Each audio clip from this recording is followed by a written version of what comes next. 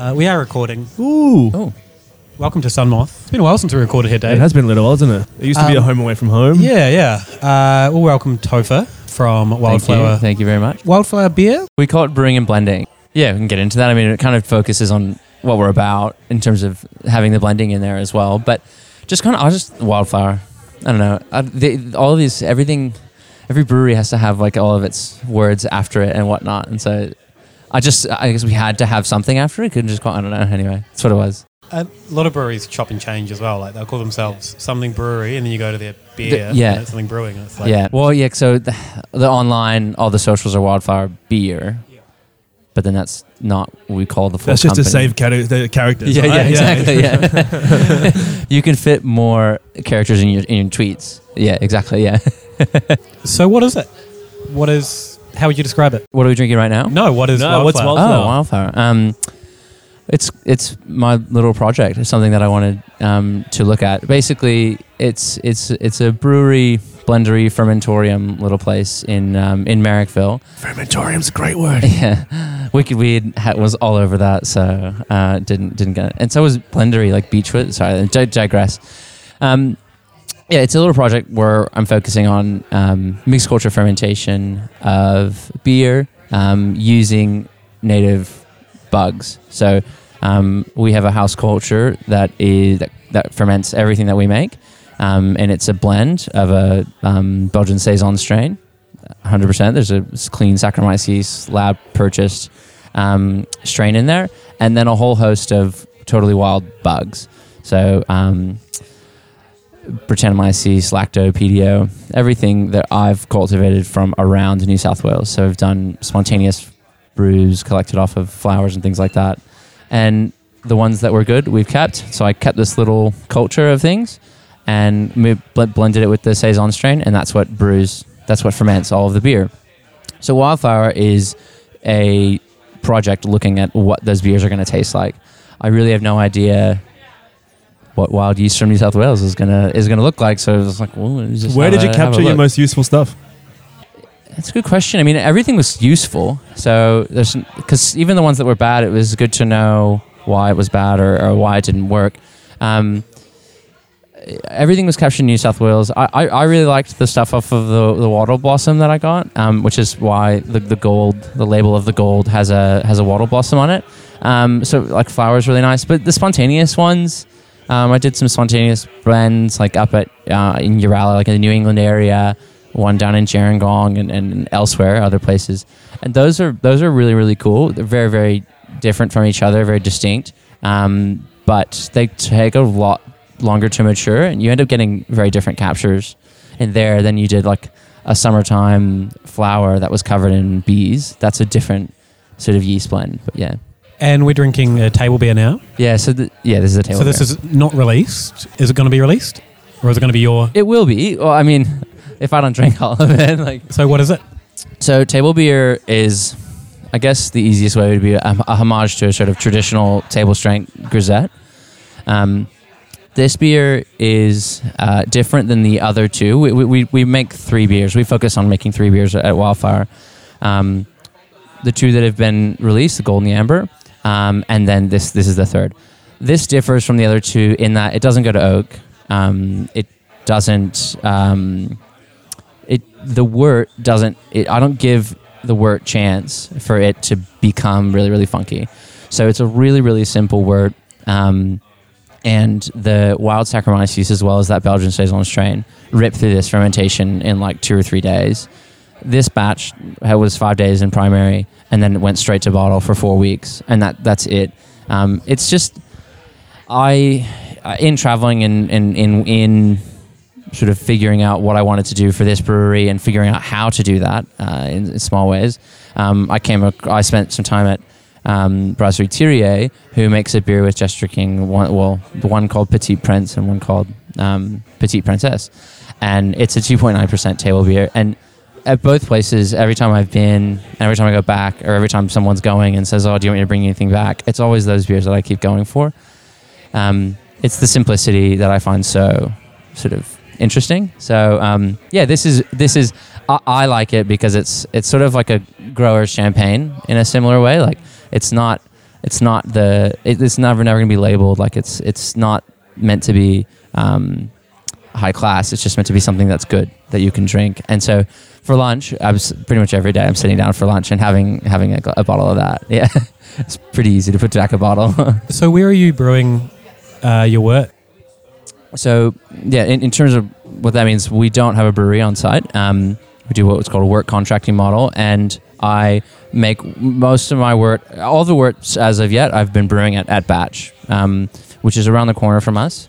And I used to work for them as well, so they're really good friends of ours, and just let us use their brew house. And yeah, so I'm looking at some other options to get some more wort through, but at the moment it's been Batch. And what's the plan for that? You stay there, or other options until you eventually want your own, or are you happy to keep doing? I don't think we do. I don't really want a brew house. There's a temptation to brew all the time. No, it's for our model, it just didn't work financially.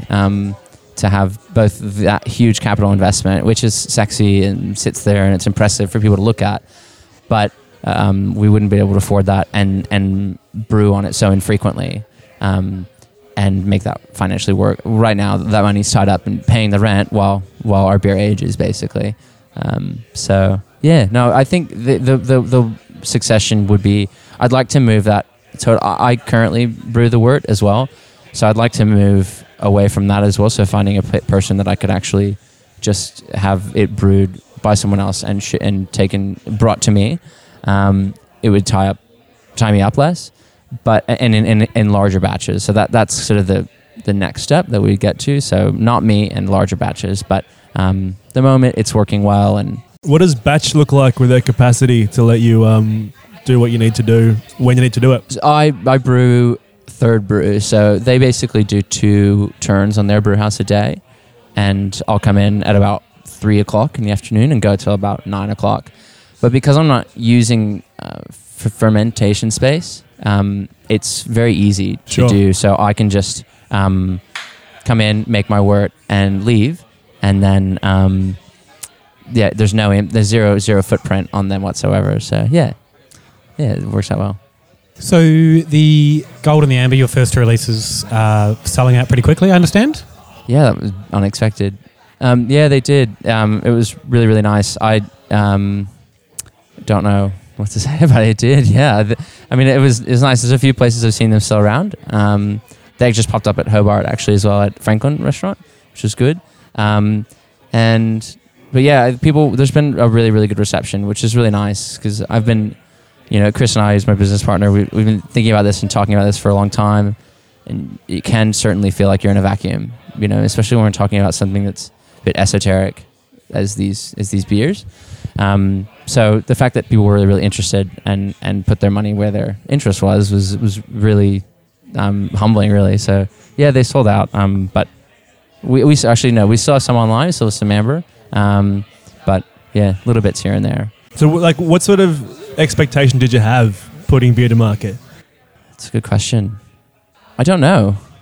I didn't know what to expect, I don't think. I was really nervous. We're working at Batch, I've produced a number of beers and sold them to market, all good. But this was a lot more personal. So I was looking at the cages, so I have these bottle condition, the beers on their side, in these metal cages, and I was looking at them about a week before the release. And I was thinking to myself, oh my gosh, there's so much beer here. What am I going to do with all this? Where is it going to go? Who are the consumers that are actually going to be buying that? So, I mean, the expectation was and still is a lot of anxiety. That's not really an expectation, but that's what it is. I don't know. I sort of feel like maybe I'm not a parent, but is that what's like when you send your kids to school or something like that? I don't know. You're like, have I done the right thing? And I'm so anxious about what people might think of me if that reflects poorly on anyway. So no, it's been really nice to have that reception. However, it's not the model that I want to go forward. It's a bad problem to have, really. I mean, it's a good problem, but it's not one that I'm envious of. The not having beer, people are calling and they would like to try it, and I'd like to give them something, but I can't. So what we're doing right now is only packaging about 30 to 40% of everything that we make, and at about a 6-month delay. So some of the beers 4-month delay. Some of the beers that went in that first blend were 4 months old, and I've still continued to brew this whole time. So we're building stock, so that once our cellar gets to a good age, we can blend the same amount as we bring in, and still maintain a consistent product, but have more volume, so that places like Sunmoth, could have it. We couldn't sell to them right now, but I love this venue, so I'd love it for it to be here. So, yeah. Have people more local to you had a sense of what was coming? Because from like my perspective, and probably a lot of people around Melbourne, the first that I knew about Wildflower was people were commenting on it and taking photos and going, holy shit, this is fantastic, get your hands on it. Sort of came out of nowhere. Did other people more locally have more of a sense of what was coming? I mean, I guess you'd have to ask them. But maybe, I guess so, yes, because there was, the majority of the stock was sold in New South Wales, was sold in Sydney alone. So, yeah, so when I left Batch, it was to start Wildflower. And so, it's a small community of brewers, and I knew a lot of people, and people were just interested over what are you doing next. They knew this is what I was interested in. So it must have probably spread from there. About a month before we did the release, I started putting things up on social media, and talking about it. A lot of what I do is, in terms of my content, would be sort of educational. So people really, really liked that, reading about the process and things like that. So yeah, I mean, they must have known about it. But yeah, well, that's interesting. So because I've written a vacuum. I thought of putting all these things out, and then you're just seeing it now. I think that will happen for a long time coming. But yeah, anyway, that's really good. So you did tons of research, sort of in the lead up to this, brewing with other people, traveling the world. Can you sort of tell us about the journey that when you first had the idea from Wildflower to now, basically? Wildflower is a bit of a younger idea than a larger idea that I did have before. And what I was working on before was a different brewery in a regional area, and that was why I was traveling. That was what I was focused on. So in terms of Wildflower specifically, it's a bit younger. However, they're both very closely related. Just wanted to make that clarification quickly. The travel and what I had in mind the whole time. So about a number of years ago, I fell in love with this idea of native yeast, of using organisms that are in your own backyard to make something that you consume. Sort of closing that gap a little bit more. I have a friend who opened a brewery in Seattle, and we were talking about doing like a collaboration beer, and it sort of dawned on me that we have access to basically the exact same everything, and that kind of didn't jive very, very well with me, didn't sit well with me. So started looking into breweries, and styles of beer that use more ingredients from their local area. And it didn't hurt that I love things like Saison DuPont, and my wife also loves those styles of beer, and that's what she would drink rather than big IPAs. So I started this process of looking into those types of breweries and that type of brewing. So yeah, when I sort of fell down the rabbit hole when visiting Jester King for the first time a number of years ago, and meeting the people there and seeing their process and them talking about their yeast and how they integrate their land or their sense of place into their beer. I'm originally from Texas, so I kept going a number of times and spent time working with them in the end for a little bit, like sort of just like an internship sort of thing. And yeah, it's just sort of through there. There's all these people. I wish there was like a linear process as to how I could, step by step say this happened and then this happened and this happened. But it's one of these things that I just was very, very interested in, and then found myself showing up at different breweries around the world saying, hey, can I help out for a few days? Or, putting in touch with them and going in and sitting down and chatting over a meal about different fermentations. So that's a really, really horrible answer to your question. I think it was a good one. Because it gives no real direction. Like it. Yeah, sorry. So where did you go other than Jester King? That's a good question. So Thierry, which was really the first one. A lot of people in Australia wouldn't know Thierry at all, like, because I don't think we get their beers. If we do, occasionally Grey Market, I think. No, there was an importer. He stopped. I think he brought over like 2 pallets, and that's it. But Brasserie Thierry is a little brewery in Esquelbec, France. So we're in what's called the French Flanders. Very, very close to West-Letheren, or where Disterusa is, or West E12, just across the border. And it's a small brewery run by Daniel Thierry and his wife, Marielle. And they started making what I would call to be, they started making Saison about the 1980s. So a relatively young brewery in terms of Belgium and France. However, they were the ones that started using a specific strain of yeast called, what homebrewers would know as Y yeast 3711, or what people call French Saison yeast. It's a really clean, very, very dry, light peppery yeast characteristic, and it brings out hops really well. And so they started using this strain of yeast, and they started making incredible, clean, simple beers. And that yeast specifically, in my opinion, has brought about what we now know of today as the love of Saison in specifically the States. So they're a very, very influential brewery. They make a hoppy Saison and some other sort of beers. They're not called that, but very small but very, very influential. Thierry, beautiful little place. Certainly worth visiting. Pretty much a farmhouse brewery in the sense that it's small, isolated, right? It's in a town. It's a small town, and it's a little schoolhouse. I would certainly call it farmhouse, 100%. Even though he focuses on clean beer, like there's not a whole lot of wild inoculation in his brewery, but yeah, it's idyllic. The tasting room is quite small. It's in this old school house. The brewery's just in their backyard. So when I was there, like we'd go in for lunch with Daniel and Marielle. Marielle would have made this amazing spread and cheese and everything, and we'd sit down and drink the beer that we were brewing that day. Well, first we'd have a table beer, like we're having the 3% table beer, and then we'd also drink the beer that we were brewing that day as a sense of like, okay, should I change anything in the boil? But the boil's happening like just through the window, and you could just see it. And so we're sitting there having an hour-long lunch. From there, I really took mostly the sense of balance, like in terms of having a brewery business that you're also at home producing something to pay for a family. Anyway, so Thierry, I spent time there. I spent time at Partisan in London, who at that time was making some really, really cool, interesting herb, lemon, sort of zesty Saisons. They still do make great stuff. I spent some time...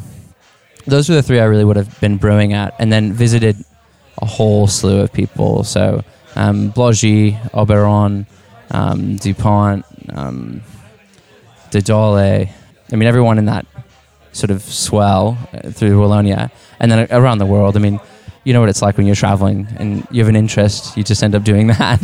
Find myself in a new city or a new country and be like, oh, where's the nearest brewery, or where's the nearest craft beer bar, or something like that. So yeah, lots of different places. Any standouts along that Belgium, Oberon for sure. So they're actually in northern France, but right on the border. AU-BARON, they make a beer called Cuvée de Jonquière. It's a sort of 7-ish%. They call it a bière de garde, blonde bière de garde. We would probably recognize it if you called it a Saison. But again, a very, very clean yeast, all clean fermentation, and just one of the most precise beers I've ever had. Just exact and beautiful and delicate and fluffy, and that would be certainly a standout. And one, if you go to the States, they're imported by Shelton Brothers, and so that you can get it here and there, but not here yet in Australia. It's still quite small. So now you've had your first release. How do you see Wildflower taking shape over the next few years? We haven't thought that far ahead yet. I have, of course I have. I mean, well, in terms of you have with the business planning, you think, okay, we need to pay our bills and things like that. But I won't lie. Working with wild yeast is more even wild than I thought it was. So you sort of put your plans down, and then it looks back at you and it just laughs at you in the face and says, "There's no way that's going to happen." So the next few years, what I'm hoping to do is just continue building up stock, keep putting more and more beer into barrel, keep experimenting with the culture, figuring out what kind of worts it likes, what kind of hopping rate it likes, whether I should inoculate with the mother culture straight, or that's a skipping. When to blend back in old barrels to the new wort in order to teach it how to be timing stuff, fermentation stuff. It's going to be a long process because this blend of yeast is not only ever evolving because there's drift amongst the culture, but also there's no documentation as to how to work with it with this blend of yeast. That's just what I'll be doing. So the next few years after the first release, it's going to be small. I mean, again, that's not by design; it's by necessity. I just physically can't put out a whole lot of beer. It would stretch us too far in order to be making that much beer and then possibly stuffing it up and dumping out more and more beer that we don't need to produce. So in the meantime, we're making smaller amounts. Like it's 3,000 liters a month, basically. So not inconsequential, but smaller amounts for us, still that we can test with and learn from the culture. So when I do have a process that I can, in a sense, maybe repeat, like get similar results, then we could scale up and start making more beer. So I think, loosely speaking, I think this next year, while we're really, really building stock, I'd expect to do a blend a month of each beer, and those would be small blends, maybe like 2 or 3 max barrels of each. So that would be about 600 bottles of each a month, which is just not a lot of beer to go around. So yeah, about that. So and again, not by intention, but not by design. It just, I need to give the beer the time in the barrel in order to get the flavors that I want to get. So I would say that's right now, that's what it's looking like for the next year. In terms of documenting your yeast or how it changes, as you said, it hasn't really been done for your region or Australia at all. Are you going to be keeping sort of notes or doing lab testing, or how are you going to do that? So I certainly do lab testing, like notes. I don't have a lab at all. It's a good question. There's a lot of different things that you could look at. You could look at how titratable acidity changes over time. You could look at how quickly it's dropping, fermentate, like extract or whatever. No, I just taste the barrels a lot, and about every day before I go home, I'll just pick out 2 or 3 and have a look at them and look at what blend it or what base beer it was, when it went into barrel, if it's been topped up or not, things like that I've notes on the side of the barrel, as well as a big spreadsheet with all of the barrels in there. So I'll taste a few every day before I go home, and it just gives me like a mental keeping track. I have written blending notes from the blending sessions themselves about usually just what off flavors they're like, what's not good about the barrels, and I can then look in another month when I do my next blending session to say, okay, has that moved past or anything like that. Also, I take samples of the barrels every month and do a few measurements on every single barrel and have a look at it. There has been there's been some interest from the university to look at the culture and look at physically what microorganisms are in there and in what populations, and if there's any new ones, to see if there's anything from like truly indigenous to Australia that hasn't been on the genome before. Actually, on the Saccharomyces cerevisiae genome, there's no yeast that's commercial yeast that is known to be from Australia. So you can't buy any lab yeast that was found here. So there's an interest to get something on there. So there's absolutely things that are indigenous to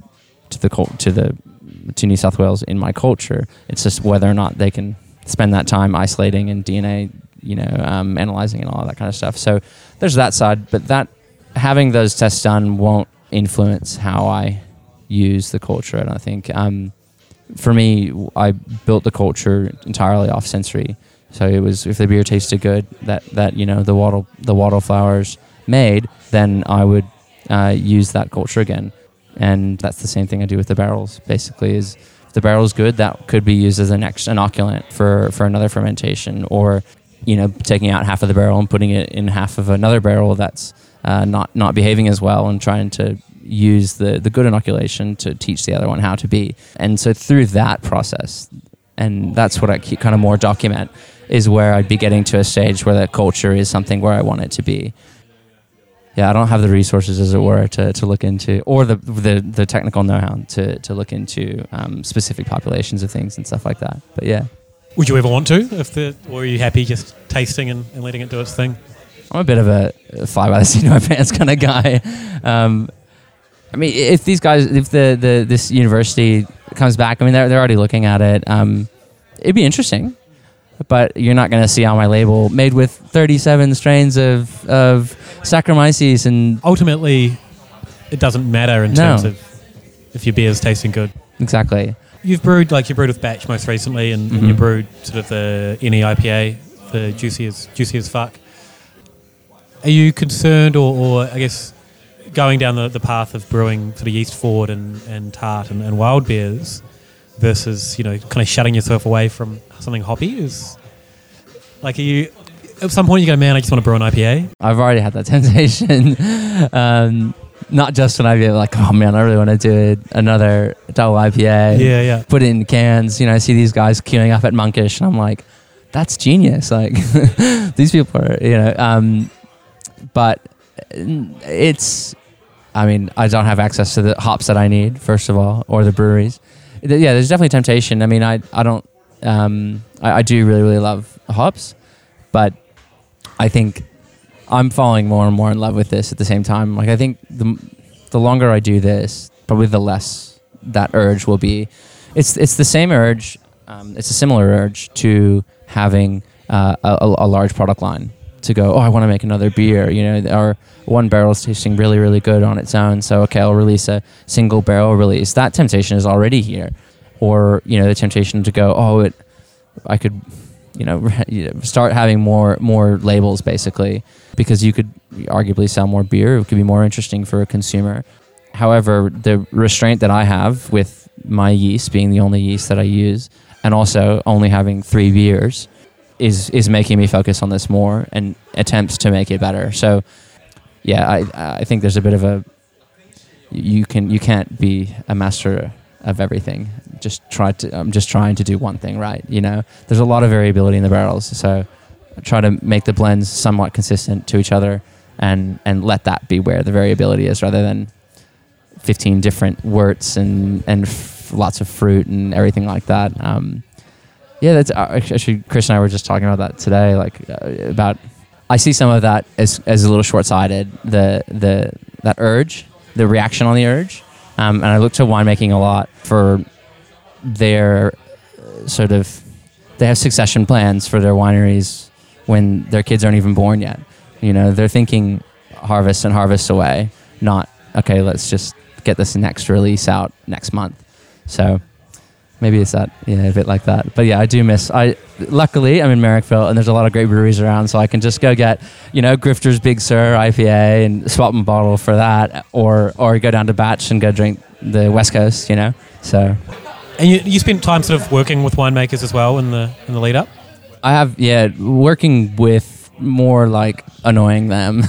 I think, in order to, we needed a lot of barrels for the brewery, and so I ended up meeting a lot of winemakers. And I spent a lot of time in Orange. Generally, I spent time in Orange. New South Wales is a great, cool climate, wine region. They make really sort of Burgundian styles. And winemakers just know how to work with barrels. They have different equipment. Physically, the spaces are set out differently than breweries do. And that was really what was most interesting to me. Without having a brew house, my process is similar to a winery that doesn't grow their own fruit. So, the product comes in and they need fermentation space, and they need space to clean the barrels. So that was what I spent a lot of time.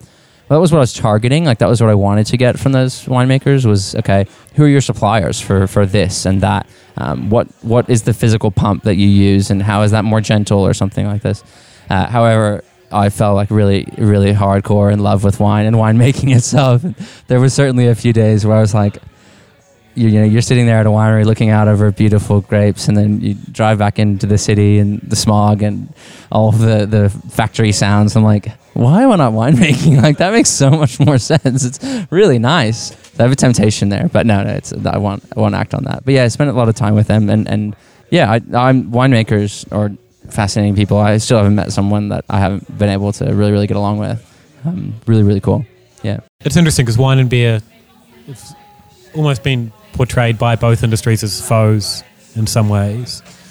Even down to, wine versus beer dinners, and jokey but still competitive, where there are so much that both can take away from each other. And as you said, they set things up differently.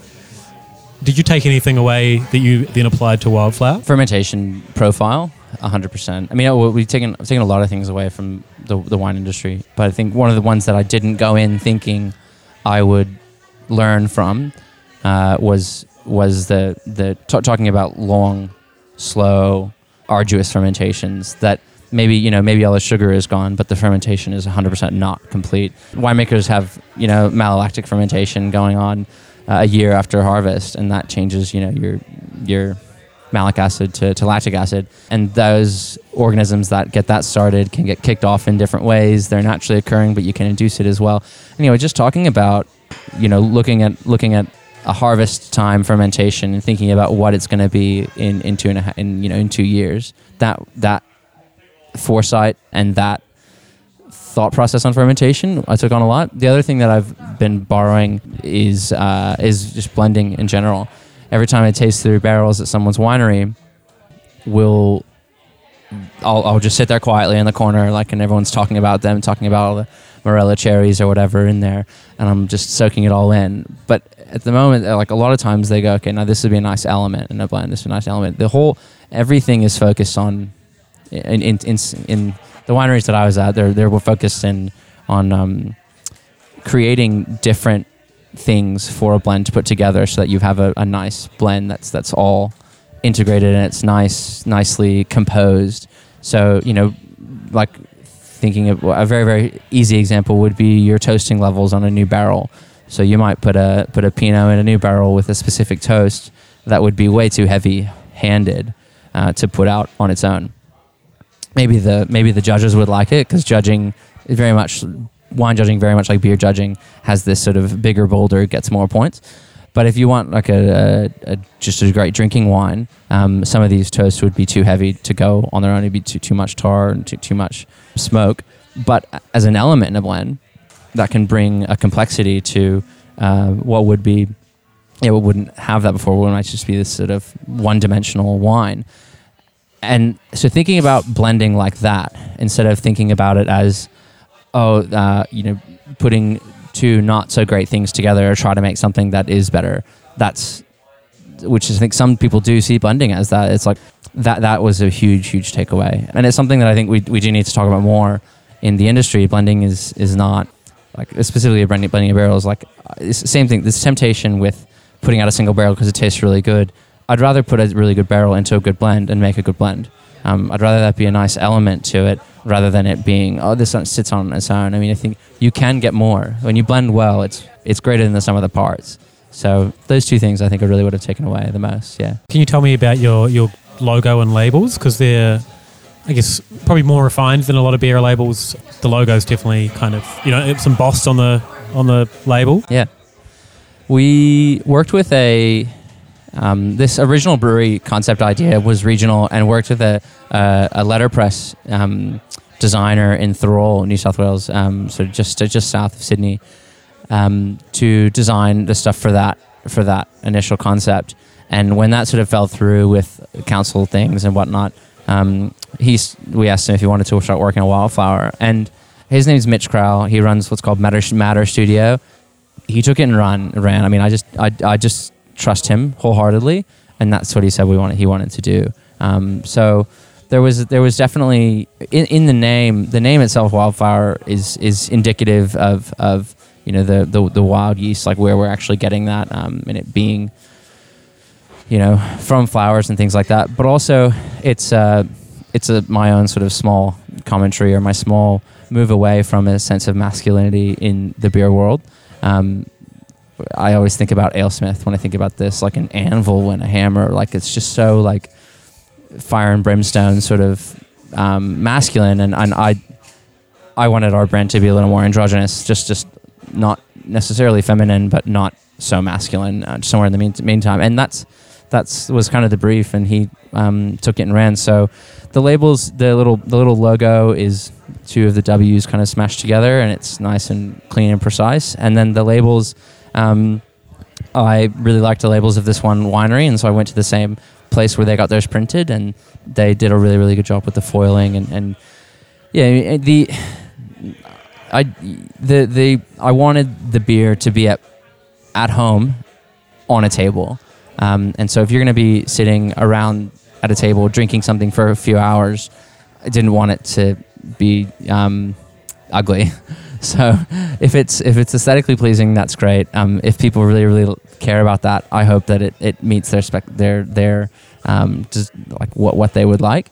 However, it is also at the same time meant to be a little subdued, so that it doesn't take the place. It's not jumping up and down, trying to say, look at me. The sort of other reason I stick to 3 beers and call them simple names is because I love beer's place as a very simple drink.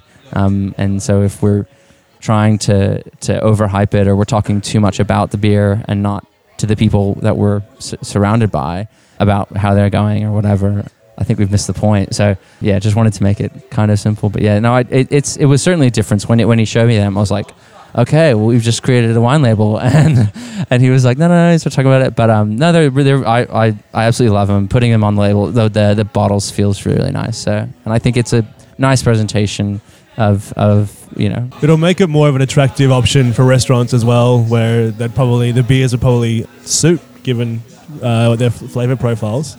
You've mentioned the 3 beers you've done a little bit so far. Can you take us through the other 2? So the other 2, Golden Amber, are sort of what I would consider to be the focus of the brewery. So these 2 beers, the Gold is a 5% slightly hoppier wort, and the Amber is 6% slightly maltier wort. All the grains come from New South Wales, and they're treated the same way once they leave the brewery. Once the wort is made, they're treated the same way. They spend 5 or 6 days in a wide, shallow, converted milk vat as a fermentation tank. Not having hydrostatic pressure, so not having tall cylindroconical fermenters, helps the yeast produce new esters.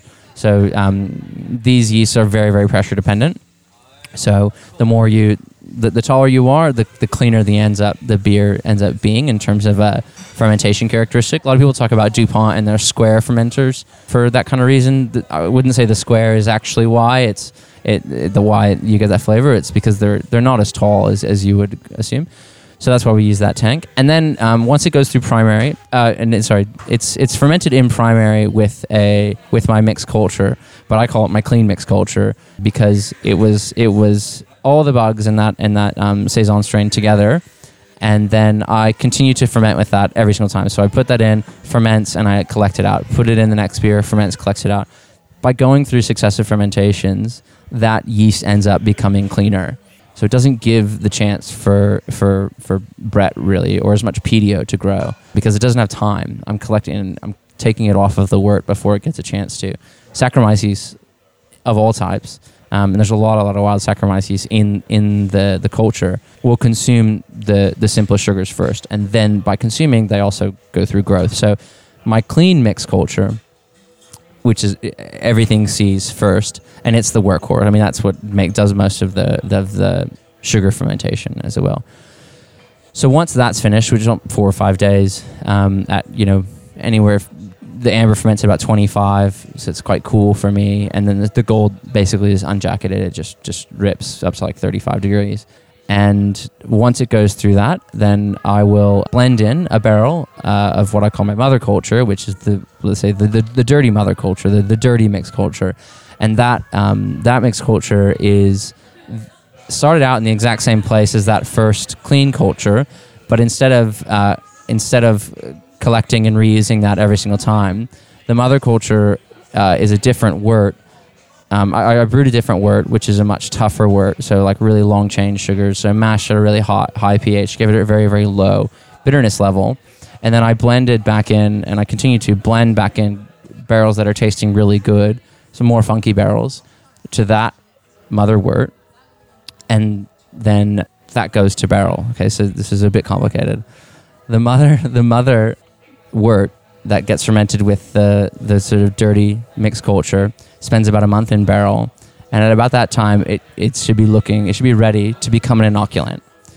So when I go to the gold or the amber, after it finishes its primary fermentation, I blend in one of these mature barrels of the mother, and that then inoculates the whole batch of gold or amber, as it were, before it goes to barrel with a more robust funky culture.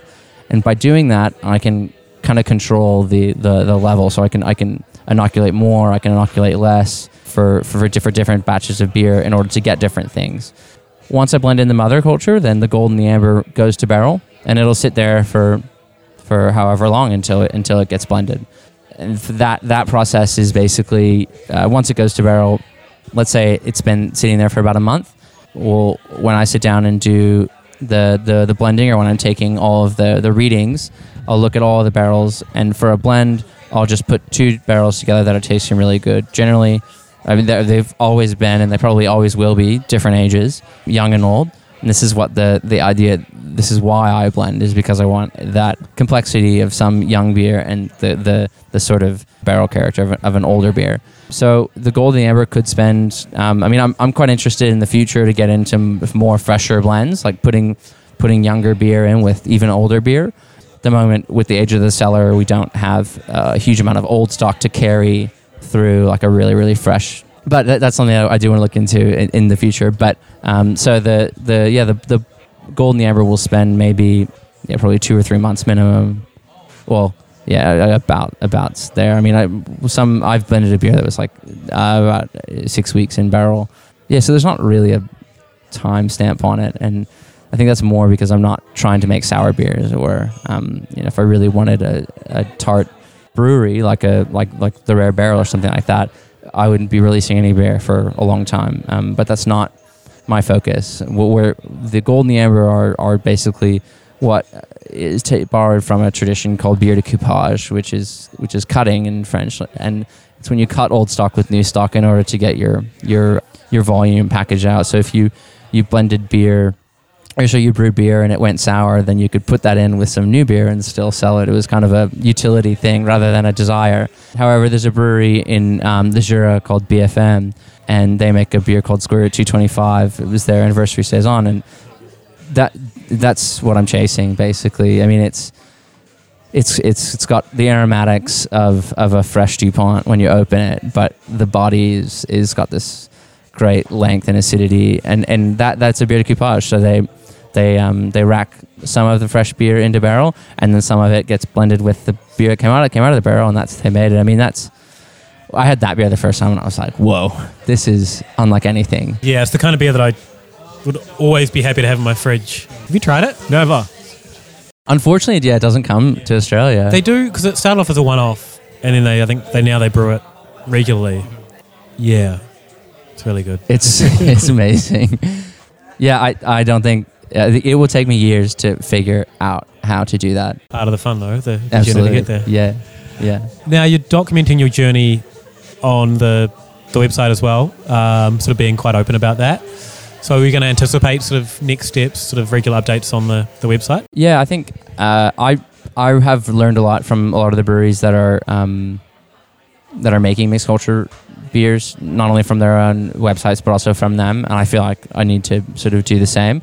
I'm happy to document and I'm happy to document the failures as well as the successes, but yeah, I think I'm going to try to basically every month have a focus on some new or different element of the process to focus on. So whether it's fermentation, bottle conditioning, or cleaning barrels or something like that, that's really, really random. It's good for me as well to document, because I'm sure I'll look back at it in 10 or 15 years and go, yeah, that's why I had all those problems, like I was stuffing it up. I even wrote down how dumb I was, but it's, yeah, I think people are genuinely interested, and I think one of the things that I have noticed so far is that there's a huge number. There's a lot of misunderstanding in the industry when it comes to nomenclature and when it comes to how these beers are made. Because there's so many different ways to make a mixed culture beer, but there's so much interest as well, and so I'd love to be able to educate people at the same time as I'm being educated with it as well. I feel like I'm learning so much from this culture every day, so someone else can learn from it, and if someone else wants to go through the same process and explore their own regionality, absolutely, I'd love to help them do that. Yeah, I've already seen a homebrewer culturing up your yeast. Oh, on a Facebook group.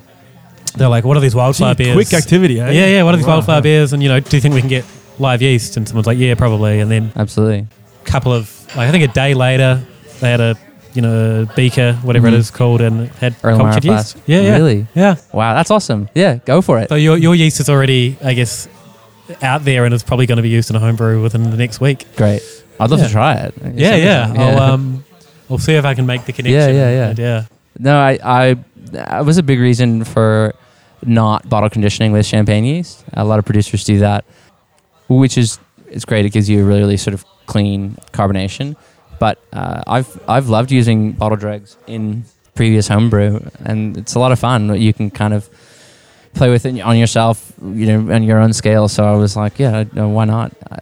We bottle condition with the same yeast that. The same mixed culture, so you could absolutely do that successfully. Well, it seems to culture pretty quickly by the looks of the photos. So, especially on those ones, yeah. I mean, I think a lot of the. It's funny. It's the same what happened in the States when you're getting it from a brewery. If you think about a lot of the imports that people are culturing yeast off of, specifically in Australia, it's pretty old beer. And the yeast has been in that for the bottle conditioning has gone through some tough conditions, not only age and carbonation and acidity, but also like crossing the equator generally. And so those cultures, harvesting from bottle dregs in Australia is just innately harder than it is elsewhere in the world. So I'm not surprised that it's kicked off quickly because it's still pretty fresh, Any more questions, Dave? Don't think so. Anything you want to add before we wrap up? No. Are you happy with how the beers have turned out and the reception? I'm happy with how they're turning out right now. The first blend, we'll see. I mean, things can always change. But yeah, absolutely happy with the reception. It's really been overwhelming, and it's very, very nice to know that I'm not operating in this own silo. So I thank everyone for their interest in it, and thank you guys for sitting down and wanting to talk about it. I apologize if I was a bit all over the place. There's so many things I was thinking about wanting to say. You're going to leave and go, damn it, I was going to mention that and that and that. Yeah, well, I wanted to talk about this wine that I brought too. But anyway, we'll just have to drink that off air. All right, that sounds good. All right, let's wrap this up. Sure. Thanks so much for joining us. How do people keep in touch with Wildflower and the website for blog posts and that sort of stuff? We're Wildflower Beer across the board. So Facebook, Instagram, Twitter. And if you want to keep more in touch with me, I have my own Instagram, just Topher Bame, just straight, and I'll probably put up more sort of small updates, like things that I'm working on at the brewery, just around the traps on that. And then, ironically, on Instagram and on Twitter, I'm Farmhouse Beer. Although I'm in the middle of a city, so I don't make farmhouse beer. So it's a bit of irony. But across the board, and specifically the blog, and we'll be putting up blog posts more and more. That's going to be probably the best way to know about what we're doing, and we'll be really forthcoming about where our beer is going to be when it's coming out. Hopefully, when our bloody tap room or we don't have any taps, when our cellar door opens, that'll all be on any of those channels. I think a lot of people will follow that blog pretty closely because it seems like a lot of good information out there. What's the ETA for your cellar door? Do you know yet, or it's still up in the air? I'm looking to my business partner because he's the paper guy. 4 to 6 weeks, you said. Yeah. All right. Thanks so much for your time. Really appreciate it. And, that was great. Thank you. Yeah, looking forward to Thank you seeing so what else happens. Yeah. And I really enjoyed both the beers. Emma said the Amber was her beer of the year, and she isn't prone to going off like that. So. Yeah. Oh, great. Hey, have you tried them yet? Never. I'm looking forward to it. I should have brought some. Sorry. Oh, that's okay. Apologies. I can source them. Yeah. Next time. Find us Ale of a Time everywhere on the internet. Melb Day for me. send us an email. You know the drill by Yeah, now. the drill. Send us some news. Go on. I dare ya. Cheers, everyone. See you later.